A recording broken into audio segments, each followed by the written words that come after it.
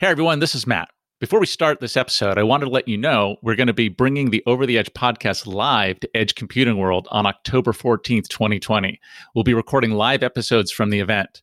The folks at Edge Computing World have given our listeners a generous 30% discount, so if you're interested in going, head on over to edgecomputingworld.com and use promo code OverTheEdge. There's also a direct link in the show notes. That's Over the Edge, one word, for 30% off.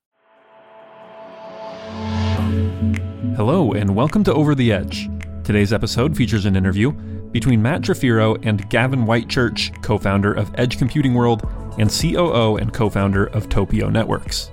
Gavin is a technology analyst, media executive, and entrepreneur who started Topio Networks and the Edge Computing World Conference to serve as industry catalysts, helping to nurture the industry and accelerate the markets for edge computing, IoT, mobility, and more.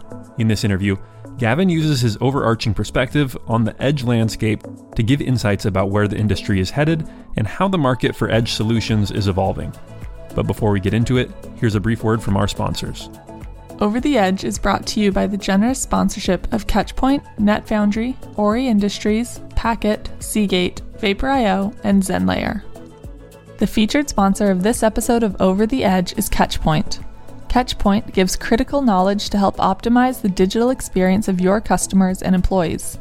Learn more at catchpoint.com and sign up for a free trial. And now, please enjoy this interview between Gavin Whitechurch, co-founder of Edge Computing World and COO and co-founder of Topio Networks, and your host, Matt Trefiro.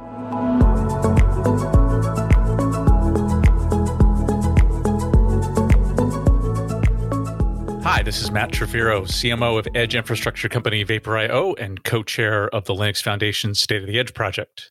Today, I'm here with Gavin Whitechurch. Gavin is the co-founder of Edge Computing World and the COO and co-founder of Topio Networks. We're going to talk to Gavin about his career as a technology analyst, his role in the edge industry, and his views on everything IoT, edge, and beyond. Hey, Gavin, how are you doing today? Doing great. Thanks, Matt. Great to be on. Thanks for having me. Yeah, super. I appreciate you coming on. So, the way I like to start these interviews is to tackle some of your background. And one of my favorite questions is, how did you even get into technology? Well, I'm not a technologist by background. I'm actually I'm a graduate psychologist, right? And actually, I knew I didn't want to be an applied psychologist when I left university, but I didn't know quite what I wanted to do. So I kind of fell into technology, got involved in an admin job at the Institution of Electrical Engineers. That's like the British equivalent of the IEEE. Found myself surrounded by the new wave of technology and mobile technology and deregulation and lots of explosion of stuff going on. So it was a really fascinating time, and I just loved all the change, all the things happening every year, and the communications industry is just exploding. So it's really fun. And I'm guessing from the accent that you're not originally from America, even though that's where you are right now. Born and bred in the UK. Most of my life and my career in the UK, actually, I washed up here about 7 years ago. I came out here to start a business for my then employer, Informa, which is actually, you won't know the brand probably, Informa, but it's the world's largest business-to-business information provider. Yeah, actually, I'm aware of Informa. You compete with them now. Yeah, in a way. Well, let's talk about that. Let's talk about Topio Networks and Edge Computing World. What's the origin story? So the origin is just really, what I've done with Informa, for people who don't understand how businesses like that work, is, I've been at the forefront of opening up new technology sectors for a long while. So like I referenced a little earlier, all the phases of mobile development, broadband development. I was involved in short-range wireless technology when nobody knew what Bluetooth was, that kind of stuff. And so I've always been helping foster communities and foster the emergence of new technologies. And, I love that area. And then sort of getting involved with Philippe Cass, who's my co-founder. Philippe had a really interesting approach to fostering entrepreneurs and wanting to educate entrepreneurs around markets for free. And he had some AI-based tools for doing that, and a really interesting sort of technology approach. So it's the coming together of Philippe's interest in educating entrepreneurs from his VC background, and my interest in developing communities and how to help new technology markets emerge. Yeah, and edge computing is certainly a new technology market, and Edge Computing World, for those in the audience that aren't aware of it, is what I would consider the premier trade show on edge computing. Mm-hmm. This is your second year that you're doing Edge Computing World, is that correct? Yeah, that's right. That's right. So tell us about the origins of Edge Computing World and how you approached that show. Before I came to Edge Computing World, I was kind of immersed in the IoT space. And if you're immersed in IoT, you have a particular lens on edge computing. I guess you see it as one perspective of edge computing. But when I stepped back from that, I really started to understand how broad the applications of edge computing are and how strong the implications are as well, and how disruptive the technology is going to be in terms of market structure and, the players in the market and the whole infrastructure. So it seemed like a really interesting space to focus on. And it's related to lots of strong technology market sectors, including obviously edge and cloud computing. So cloud computing is a major component of it. But what we felt, the state of the market when we came to the space was that there was clearly a big opportunity, but it wasn't very well understood, even by the people involved in the marketplace. Everyone, with the exception of the state of the edge purveyors. Yeah, with the state of the edge purveyors, and there's some advanced thinkers in the space. Yeah, but I mean, this is where you and I started talking about, because we both sort of saw the opportunity there. But there is definitely a phase of education that markets have to go to, and even people within the market can see what they're doing, what's right in front of them, but they can't understand the overall context. And edge computing was being discussed in a bunch of different silos. So you'd have the mobile edge computing guys, and you'd have the hyperscale guys, and you'd have the far edge guys, the device edge guys, and the edge chip guys. And all of these different spaces hadn't really been pulled together. And when you start to knit together the whole picture, then you actually see how massive the opportunity is. And that's really what we felt we could offer uniquely to the market, is in terms of the event anyway, is bringing together a space for all of those different sections of the market to share their knowledge and ideas and how to take the market forward. Yeah. And, last year I was at the show. It was a terrific show. I did some great networking, some great talks. But I imagine being confronted with COVID-19 and social distancing and whatnot has had quite an effect on the event industry. Can you tell us how you're approaching Edge Computing World this year? Yeah, sure. I mean, it's interesting times, right? And we're all learning lots of things about how we do business in the new COVID environment. For events, it really changes things on the head a little bit, but there's some great opportunities that arise from doing an event virtually rather than doing it physically. Physical events aren't going to be with us for some while, I suspect, and we can maybe talk a bit about that later. But in terms of Edge Computing World, it's going to be a 4-day-long event, which when you run a virtual event, you can take the opportunity to explode the different elements and run it over a slightly longer timescale, because you're not constrained by trying to get the value out of one single venue which you paid for and one set of catering that you paid for. The other thing that, is really interesting about virtual events is you're removing barriers of travel time and cost, right? So actually the market can become much, much larger.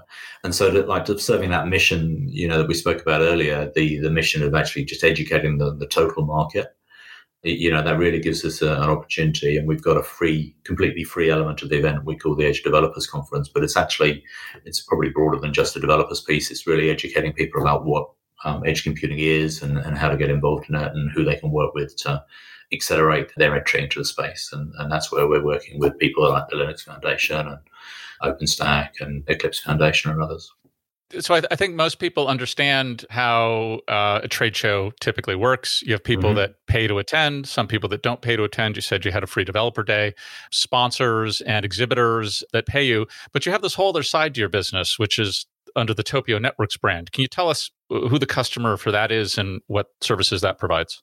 Yeah, so I mean, we're an information company and also a technology company, right? So we've got AI at our heart, and we're using AI to power disruptive style of delivering business information. So we're actually using it to generate high quality business information volume along with human curation. And so that gives us a couple of things that we can do to innovate in terms of our business model. The first is that we actually provide a hell of a lot of information just for free on the Topio Networks platform. So what other sort of established names might want to charge you a lot of money for, you can actually go onto topionetworks.com, just sign up, and you can get access to a huge amount of corporate information, analysis on the marketplace. We organize it in terms of landscapes, which is where the word Topio comes from. It's Greek for landscape, right? And we talk about landscapes as views of markets. And so in the edge computing space, we're tracking 830 companies daily in edge computing, ingesting into the platform and organizing all the information around that. And you can see financing deals, leadership, compare one market to the next. You can really see what's going on within that market. And that really helps entrepreneurs to orientate. In terms of paid services, well, we're using that same AI engine to educate and provide a very, very focused and very rich information for which we provide advisory services, right? So we can help companies to understand what exactly is the competitive landscape around them in a very, very rich and detailed way when they're looking at the micro segments that they're entering around the fourth industrial revolution. And the fourth industrial revolution is rich with opportunity, but also very complex, right? So you're talking about lots of different vertical markets, lots of different use cases, lots of different technologies. All of these things make the market very complex. And we can help companies understand their orientation within that. And then beyond that, we're doing thought leadership, lead generation, the sort of things that companies need to get their traction in the marketplace. Overall, it's kind of it's a business acceleration offer. Yeah, that's great. And one of the topics that you and I have discussed at length is open source. And one of the things that's really impressed me about the thought that you and Philippe have put into this business is you've taken an open source approach to information. And to some extent, we've also done that at the State of the Edge. Mm-hmm. And so I'm interested to have you describe how you view your contribution and relationship to open source and how you're using that both to grow your business, but also to grow the ecosystem.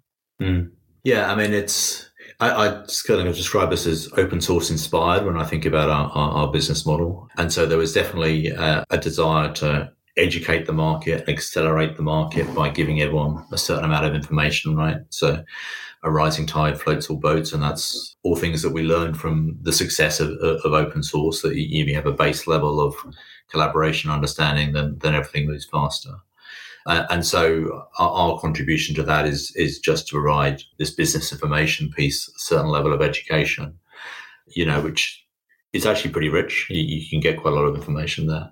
And then as a Red Hat might have done in its early days, you're layering on advisory services on top of the basic access to information. Yeah. It is analogous to an open core model in a sense. Yeah. There's a bunch that you're providing for free, and you're also layering your paid services on top of it. Yeah. If people just want to use the open source services, the open access business information, as we describe it, they're very welcome to do that. There's no charge, no monetization involved in that. And, the inspiration comes from when Philippe, my co-founder, he was a VC for 25 years, often very early stage. A company he was working with, just a couple of guys in a garage. And his observation was that they always knew a huge amount about their technology and what they were doing in their garage. But beyond the walls of the garage, they had very little information about what was going on in the wider marketplace. And that's the gap that we're filling there for people. We're helping people to understand the market context around them. Yeah. And as I mentioned at the top of the show, I'm the co-chair of the State of the Edge project. And hopefully by the time this publishes, this will be public news. And so we won't cut this section out. But Topio Networks is a media partner of the Linux Foundation's LF Edge, which State of the Edge is a part of. And you're doing a lot of things with State of the Edge. And I wanted to point out that an example. So Linux Foundation, under my project, it maintains a landscape, and you also maintain a landscape. And so on the surface, those would seem competitive, like they're both trying to solve the same problem, which is a visual representation of the companies in the ecosystem. And rather than seeing that as a competitive threat, you saw it as an opportunity and approached us and are aligning your taxonomy with the Linux Foundation's taxonomy and providing some of Topio's information to the Linux Foundation's audience, but in a very sort of authentic and collaborative way. And I think it's pretty unusual. I don't know of any open source organization or open source project that's doing that. Yeah, no. It's the intention is to, as you say, is to provide a Linux Foundation dashboard, or if you like, a white label dashboard onto the Topio platform, where within that walled garden, Linux Foundation members can access deep information about what's going on in the landscape, in the collection of companies that are involved in LF Edge, for instance, in this case. And then, there's deeper information available beyond that. But certainly, there'll be lots of news about all of those companies, all sourced through the same AI engine and human curation piece, news analysis, deep company information about what's going on within that space. Yeah, that's nice. Being someone who's very close to a large amount of information that you're sifting through and curating and becoming aware of, what are some of the changes that you've seen over the last couple of years that you've been, focused on edge computing? I mean, it's a fascinating space, right? And I mean, you've been involved much longer than I, Matt, so you can probably see the genesis going back a long way. But, I see there's increasing maturity in the market, increasing understanding of what edge computing offers. So I think, particularly in the last year, there's much, much greater awareness in the technology market of why edge computing is important and what uniquely it offers to developers and to technology companies. I think for end user companies, we're just at the start of their learning curve. I think the earliest adopters are bringing edge computing to play, but others are doing edge computing without really focusing on that space quite so much. So we're in an educational phase that they're not so aware of how they're using all that it's edge computing they're using to implement certain things. Yeah, one of the things that struck me about your approach to edge computing world, which I liked quite a bit, especially once I understood it, and that is you like to very heavily weight the presentations with end users. Mm-hmm. And I think that makes a lot of sense because we've all been to these trade show events that are all vendors speaking to vendors, and they're kind of insufferable. So what are some of the exciting end users that you're going to be showcasing? Thanks. I mean, end users drive everything in the market, right? So everyone wants to understand what the end users are doing. And we've got a huge range of keynotes and track presentations that focus around end users. We're hearing from senior executives from Boeing, from Toyota, from GE Healthcare, from the US Air Force, and from Rakuten Mobile, which is, I'm sure, as you know, have a very interesting approach to edge computing and virtualization in the mobile space. So, Satan Yadav is the Chief Digital Officer of Boeing, Amit Fandus is the Chief Digital Officer of GE, and Kenichi Murata, who's actually the General Manager of Connected Cars for Toyota in Japan. And he also chairs the Automotive Edge Computing Consortium, which is the body that's focusing just on this space. And then, we have a huge range of companies involved like Maersk, Gap, Kroger, obviously the carriers like Verizon, Cox, Rakuten, car manufacturers like Hyundai, Mercedes-Benz, BMW, and a huge range of oil and gas and huge range of technology companies. We've also got some great luminaries from inside the technology space, and one we're particularly proud of is Lip Bhutan, actually, who I would say is the foremost investor in edge computing as an individual. He's the founder and managing partner of WLVI Capital and the chairman of Women International. And he's personally invested and through those vehicles, probably in some of the largest edge computing success stories in the last few years. So let's talk about end use cases. Back when I entered this industry, the use case that everybody talked about was autonomous cars. Mm-hmm. And I think that's because it was approachable. It was a hot thing. Waymo was new. Mm-hmm. It was sort of this magical idea that you could, get into an Uber without a human driving you. And I think autonomous cars have definitely taken a back seat. Everybody's recognized it's going to take a long time before that's put out. And there's a lot of other applications that maybe are a bit more prosaic, but actually have a really clear ROI. Can you help connect the dots for some people? What are some of the like specific use cases that you're seeing that are now capturing people's imagination that are more on the, well, this is practical, we're going to roll this out side of the business? Yeah, well, the practical and maybe more prosaic ones are, we're perhaps doing it now. Some of the video conferencing things you're seeing, and certainly gaming applications have been a big adopter of edge computing. And other video delivery applications are certainly where things have got started a little bit. And then when you go forward from there, maybe not autonomous cars, but autonomy more generally stretching into things like drones. So drones and robots used in a manufacturing environment. I mean, I think we're going to see, particularly in a warehousing environment. So that's just talking again about, COVID as an opportunity. We're seeing a huge growth in interest in that kind of area. And, retail, when you look at it as a sector, you might say clearly it's very challenged by COVID and was challenged already. But in terms of taking opportunities out of that, there is a huge move, obviously, towards home delivery, automation. And those sort of things are actually big edge computing use cases. So Kroger, for instance, we have talking in the show.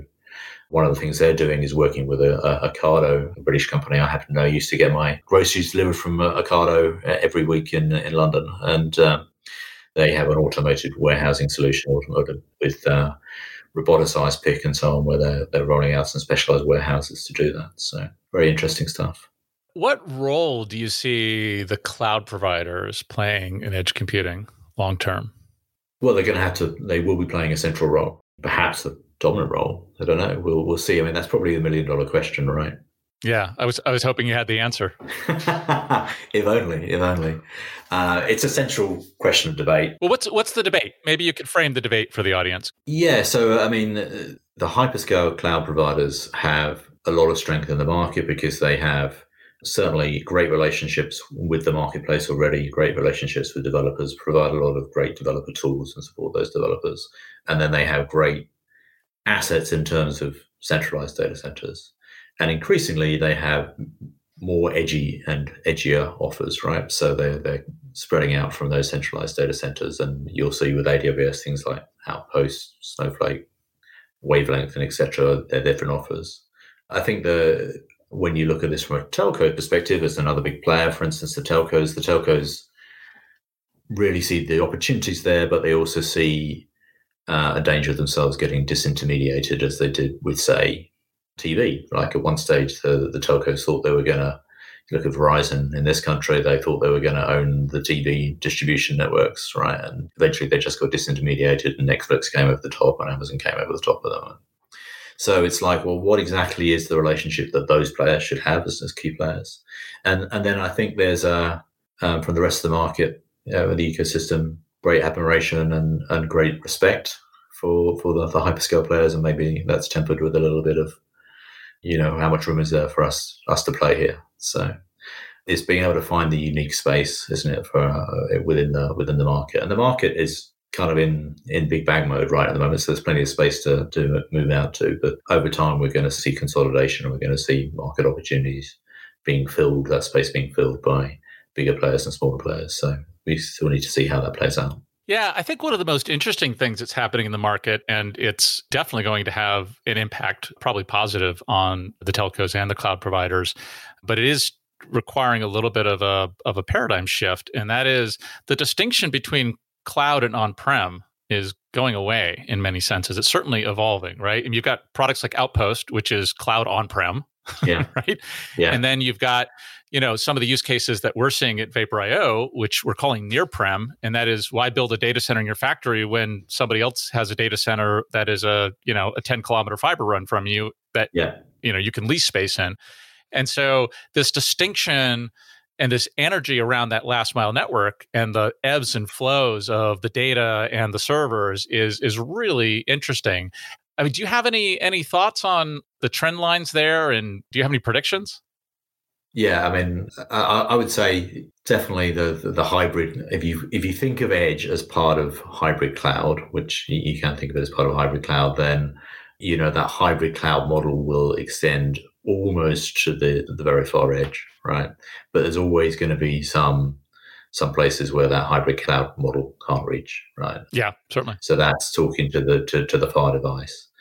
But in terms of predicting how that plays out, I mean, I think hybrid cloud will dominate in some way, or we're going to see this. The way I like to think of it is we're going to see not a swing to the edge and not a swing centrally as it's been characterized much in the past, but much more of a distributed compute model, right? Where the compute is it's in a variety of places depending on how close you need it to be for various reasons. And you can place it in the prem, you can place it in the device, or you can just, it can be at various places across the network right into the centralized data center. But the way the market will move is to a much more distributed compute architecture, and it'll get more and more distributed over the next 2 decades. And I would say it's probably actually going to take 2 decades for that whole thing to play out. I think where we are now is like the early stages of mobile, when we were talking about should this stuff be digitalized or something? It's like all this.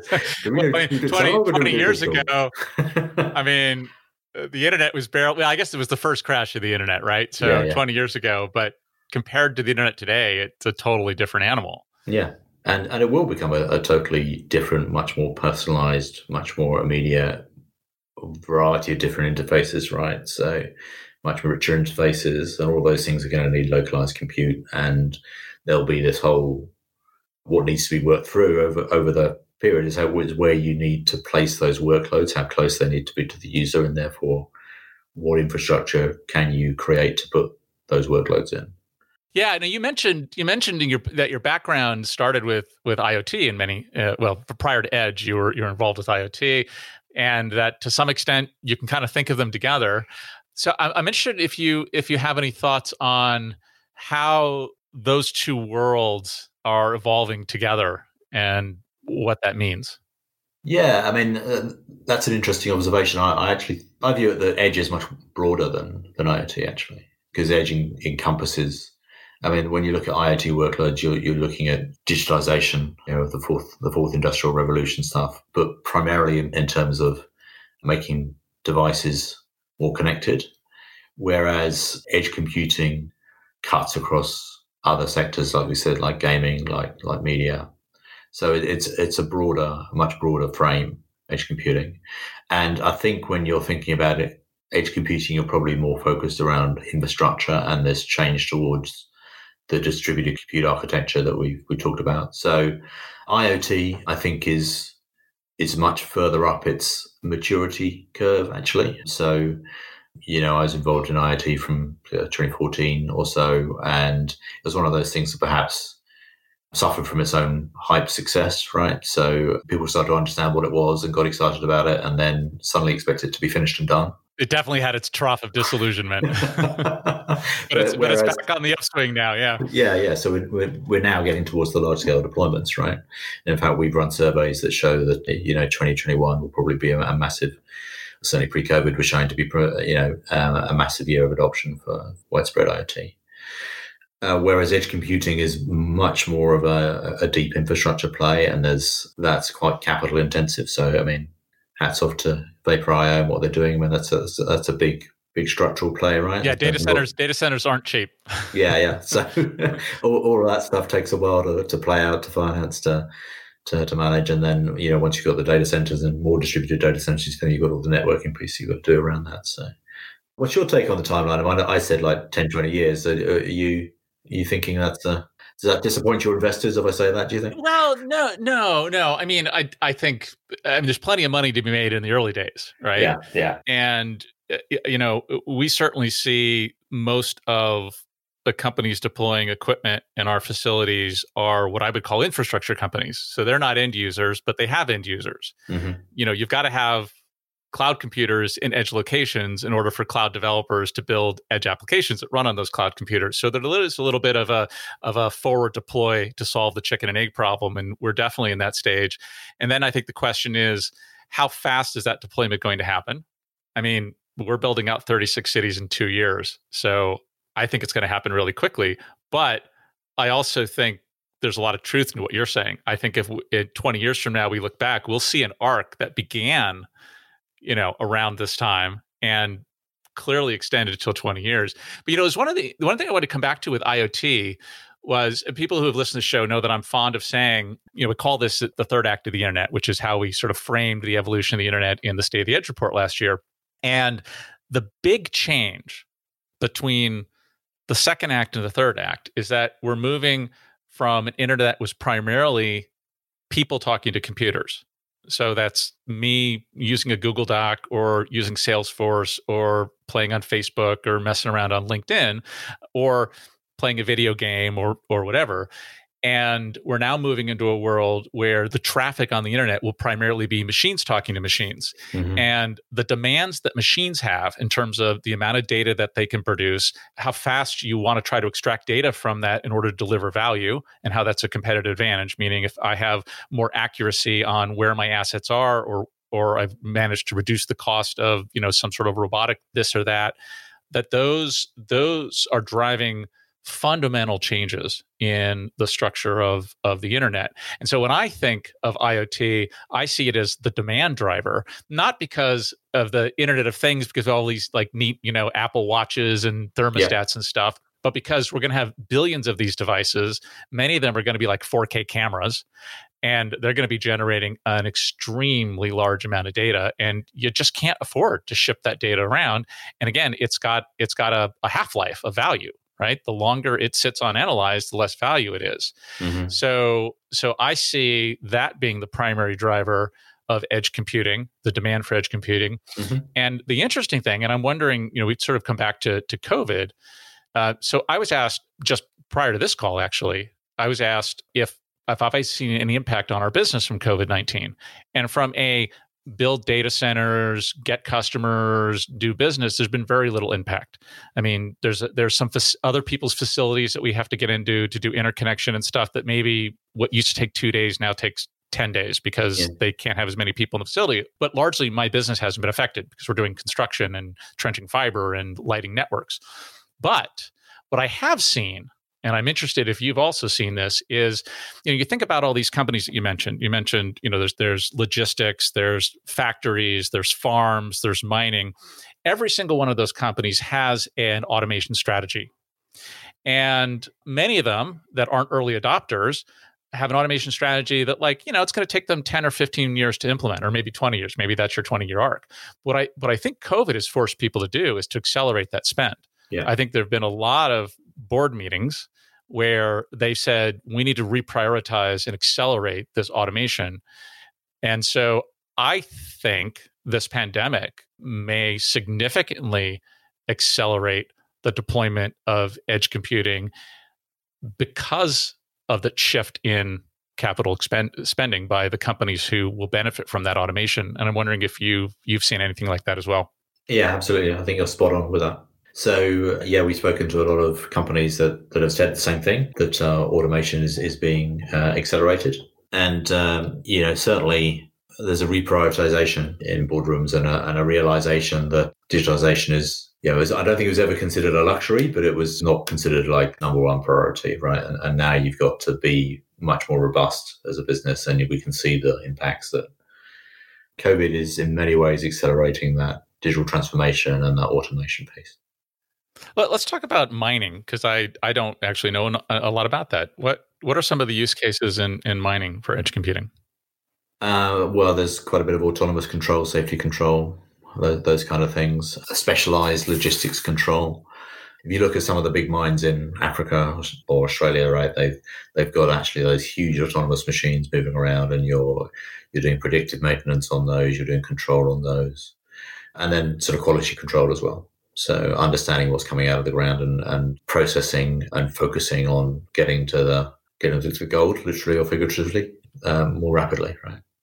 Yeah, and I imagine the same with oil and gas. Must be a very similar type. Yeah, I mean, safety is always a primary driver, right? So particularly in oil and gas, there's people are understanding, making sure that people are in the right place and just the extra layers of control, and then beyond that, you've got drilling accuracy and predictive maintenance. Predictive maintenance has been with IoT and with edge computing is kind of one of the things that gets deployed first. Safety is also another that gets deployed first.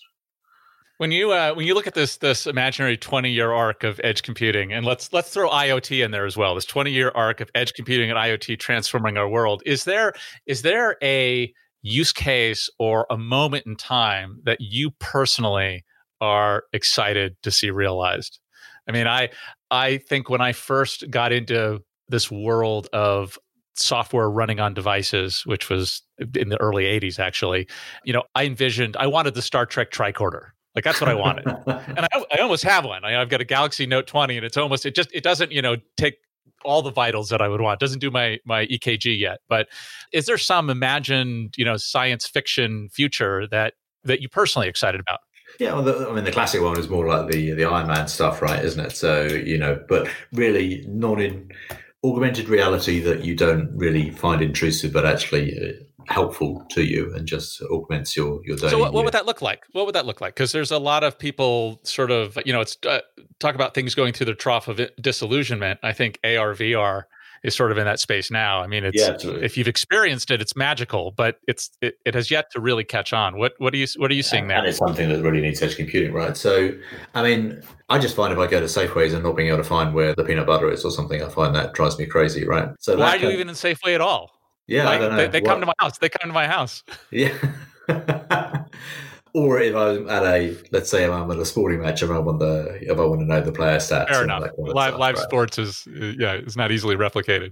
Yeah, but just that kind of stuff that's going to help inform you, help guide you around your real life and enrich your real life, but without it being like super clunky and annoying, and batteries dying on you all the time and all that kind of stuff. Which actually, the battery life is something that's also going to come from help be extended by edge computing, right? Because if you've got you don't need to drive the radio so much for so much distance, then it's going to help keep your battery life strong. So a whole range of things around that kind of stuff.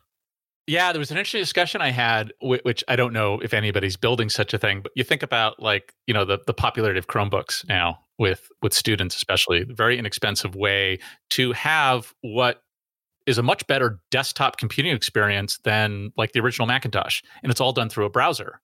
It's just absolutely magical, right? Like it's all delivered from servers, with the exception of the browser is really the only application that runs on your Chromebook. Yeah, I mean, I'm simplifying it a little bit, but really, that's the application that runs. You're not running a word processor on your Chromebook. You're using a word processor through a browser, and there is a possibility of building a phone that's nothing but a touch screen. It doesn't have any intelligence inside, and that all of the intelligence is delivered like Fortnite is. It's just pixels streaming to me and my input on the phone turning back. And I, again, I don't know if that's really a practical application. I don't know if it's going to cost reduce enough. The battery impact of the radio is pretty significant. So it may not actually balance out. You may use more battery by pushing all those bits over the radio than you would actually drawing them on the display. But it with this sort of ubiquitous edge computing that we see coming, there are a lot of ways to completely reimagine how we interact with our devices, right? I mean, why do I carry around a thing that looks like a phone that, this is actually pretty heavy? Obviously, the people on the podcast can't see what I'm doing, but I'm lifting my phone up and down.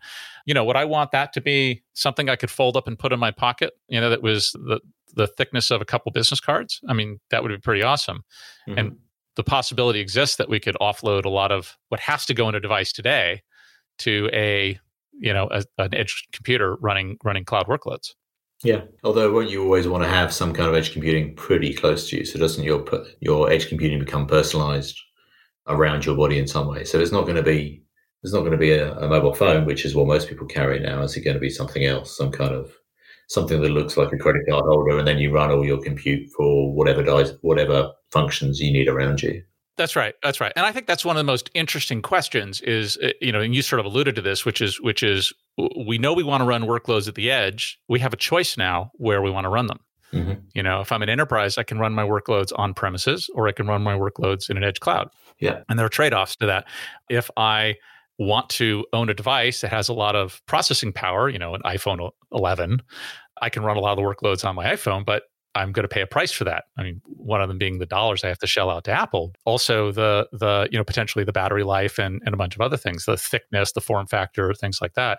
And so it's going to be a really interesting, people oversimplify this, pendulum between centralized and distributed, client and server, right? And I think it's going to be really interesting when really the client and server are almost next to each other. Mm-hmm. And your choice, there's going to be other factors that come into the equation. And in fact, with containers, it may even be possible to run the same workload in both locations. And you just get to choose based on what's optimal at that point. If I'm in battery saving mode, run it, in this location. If I'm not in battery saving mode, run it in this other location because I want performance.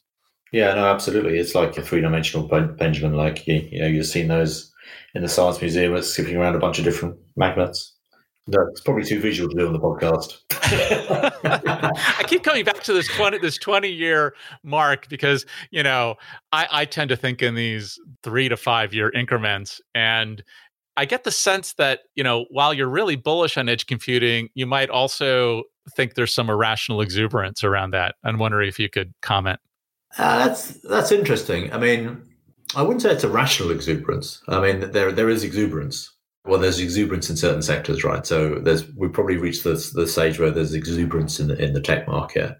But as I alluded to earlier, I mean, when you get beyond the fairly limited sphere of the tech market, I think people are still learning about edge computing. So I don't think it's got to the place of IoT or Bluetooth in the early years when everybody kind of had half an idea what it was going to do and got super disappointed when it didn't do that within 18 months. So I think there is a huge appetite for what edge computing can do. I hope there's not going to be, I think we have a more realistic view of things as a market, as a technology industry now. And I hope there's not going to be that kind of trough that you've seen with other technologies. And I think actually some of the things that are happening around us, as we've alluded to in this podcast, around COVID and so on, are actually going to ensure that there is an earlier deployment of those systems anyway, right? So yeah. I don't see it as a peak and trough kind of thing. I see it as, I mean, there's going to be waves, but I don't think it's going to be super segmented in terms of the ups and downs in the use around edge. Yeah, I think I agree with you. You look at, the other life cycles and, everybody draws this curve. I think Gartner made it famous with their peak and trough of disillusionment. But I think you're right. I think that trough, it might be a little dip, but it's certainly not going to be a trough. But I think the reasons for that are, I think you're right. It's a lot of the learnings that those of us who have been through 3 or 4 of these cycles. I can't think of an industry that's this big that has had so much cohesion and acceleration around open source code. Mm-hmm. And you think of the role that open source plays in a market, it is the foundation upon which everybody gets to build their products and differentiate around. And it's that really ugly grunt work that no one company wants to spend the money to take on and doesn't have the time to take it on. So there's this collective mechanism that, didn't exist really when the cloud was first being formed. I mean, open source was Richard Stallman in the 80s. And it was like, you give your stuff away. Software's meant to be free. And it's only, in the last decade that it's matured to this very different thing, which, it is free, but that's not the point. The point is that a bunch of industry players can get together and agree that, look, this is the part of the business that we don't want to compete on. We don't. I use the 35 millimeter film because I grew up using film, and like the film and the camera manufacturers all agreed that the sprockets were going to be, the film was going to be 35 millimeters, and the sprockets were going to be a certain distance. Nobody says, well, I'm going to build a certain kind of camera that's only going to take my film. Well, actually, they did. I mean, Kodak made that camera that wasn't successful, that had the little rotating things, but by camera manufacturers agreeing on what the interface was between the film and the camera manufacturers were free to go off and innovate on lenses and shutters and features and functions, and film manufacturers were free to go innovate on emulsion processes and different chemical configurations and manufacturing techniques. And that made a very robust industry just with that very, very simple open source like interface. Mm-hmm. And I think we're going to see the same thing. But like I was saying, I can't think of an industry where there's been so much clear agreement and cohesion on what are the core supporting technologies that need to be developed and adopted in order for us all to have a platform. You look at the telco industry. I mean, again, 10 years ago, telcos had to buy black box appliances, from the Nokias and Ericssons of the world. Now they're doing ORAN. Yeah. It's a steady march of open source, which has increasingly it's becoming the new standards, right? So it's interesting to think about the role of standards versus open source. But I mean, certainly open source is taking an increasing proportion of that work and accelerating that work. And right, I mean, Open RAN is becoming like an open source. Open source is going to drive 5G radio, perhaps. So, I mean, I think that's too early to make that call, but certainly it's going to make a major contribution, right? So, really interesting line now. Yeah, it certainly is. And so you think of that. Okay, so you think of the why is there not going to be a trough? So there's this really interesting precipitation in the open source industry that happened very fast. There is a lot of organizing around information education, the work that I'm doing at the State of the Edge, the work that you're doing at Topio. You have the pandemic. You have almost 2 decades of IoT buildup So now we have lots of devices and we have lots of networks. And then you've got I guess the maturation of AI, which frankly, the only way to process all this data intelligently and fast is to have a lot of AI. Yeah. And so you think of like all those converging forces, makes for a really rich primordial soup from which to, grow this amazing thing that we see edge computing. So it's gonna be an interesting few years. What are you most interested in paying attention to over the next 18 months, a much shorter horizon? Definitely paying attention to user deployments, right? So, I mean, the retail space is going to be really interesting over the next 18 months. We've got a summit in the conference that's focusing on retail and looking at some of those stories because of all the things we've discussed, in the last 20 minutes or so, all of the pressures and the automation that they're taking on, but also other sectors, automotive. So connected cars are going to be big, if not autonomous cars, and looking at how location plays into cars. That's important in terms of edge computing. Lots of stuff going on in the industrial space, lots of stuff going on in the healthcare space. So things increasingly being untethered, right? Let's talk about healthcare. What are you seeing interesting happening in the healthcare space? Oh, well, on one side, you got making sure, privacy is a driver of edge computing, right? So keeping records private. So that's important around hospitals. But increasingly, just to the COVID point, we're seeing things done in an untethered way. So, monitoring patients from home, that kind of stuff. And just making sure that we can analyze the data that we have around certain diseases, certain pathogens, etc., in a efficient methodology. Yeah, it seems plausible that especially for things like viruses, or now in California with the fires, air quality, we've got sensors that probably can detect, or soon will be able to detect those things in the air. And with edge computing, they could analyze and process that and alert people very quickly. So yeah, it's I can imagine that being an important part of what we're going to see in the future. Yeah. And we talked a little bit about drones earlier, right? So, I hear about PG&E needing weeks to send out guys and girls to go down all the power lines and find out what's happening. So, if they touch trees and stuff, well,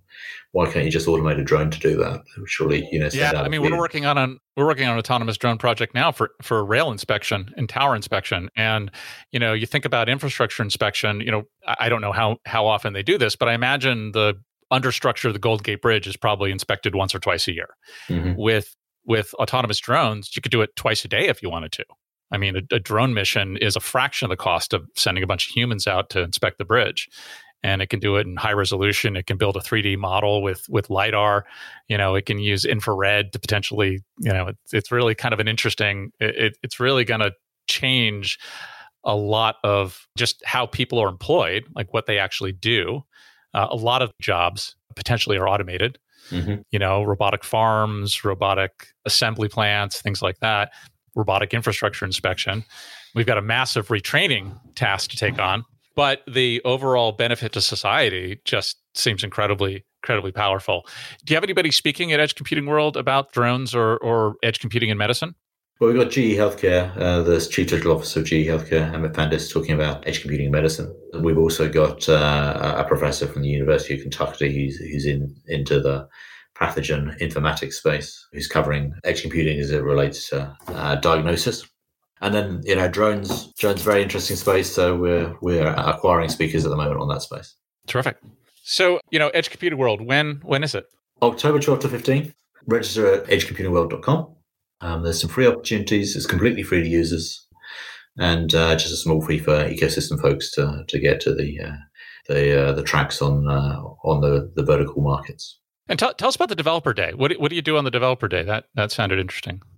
It's actually 2 days, so 12th and 13th. There's a variety of technical presentations.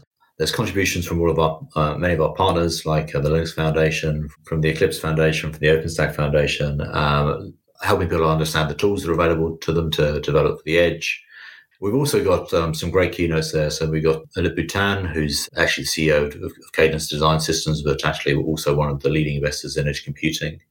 We've got our Startup of the Year competition, Edge Startup of the Year competition, and also the Edge Women of the Year being announced on October 12th.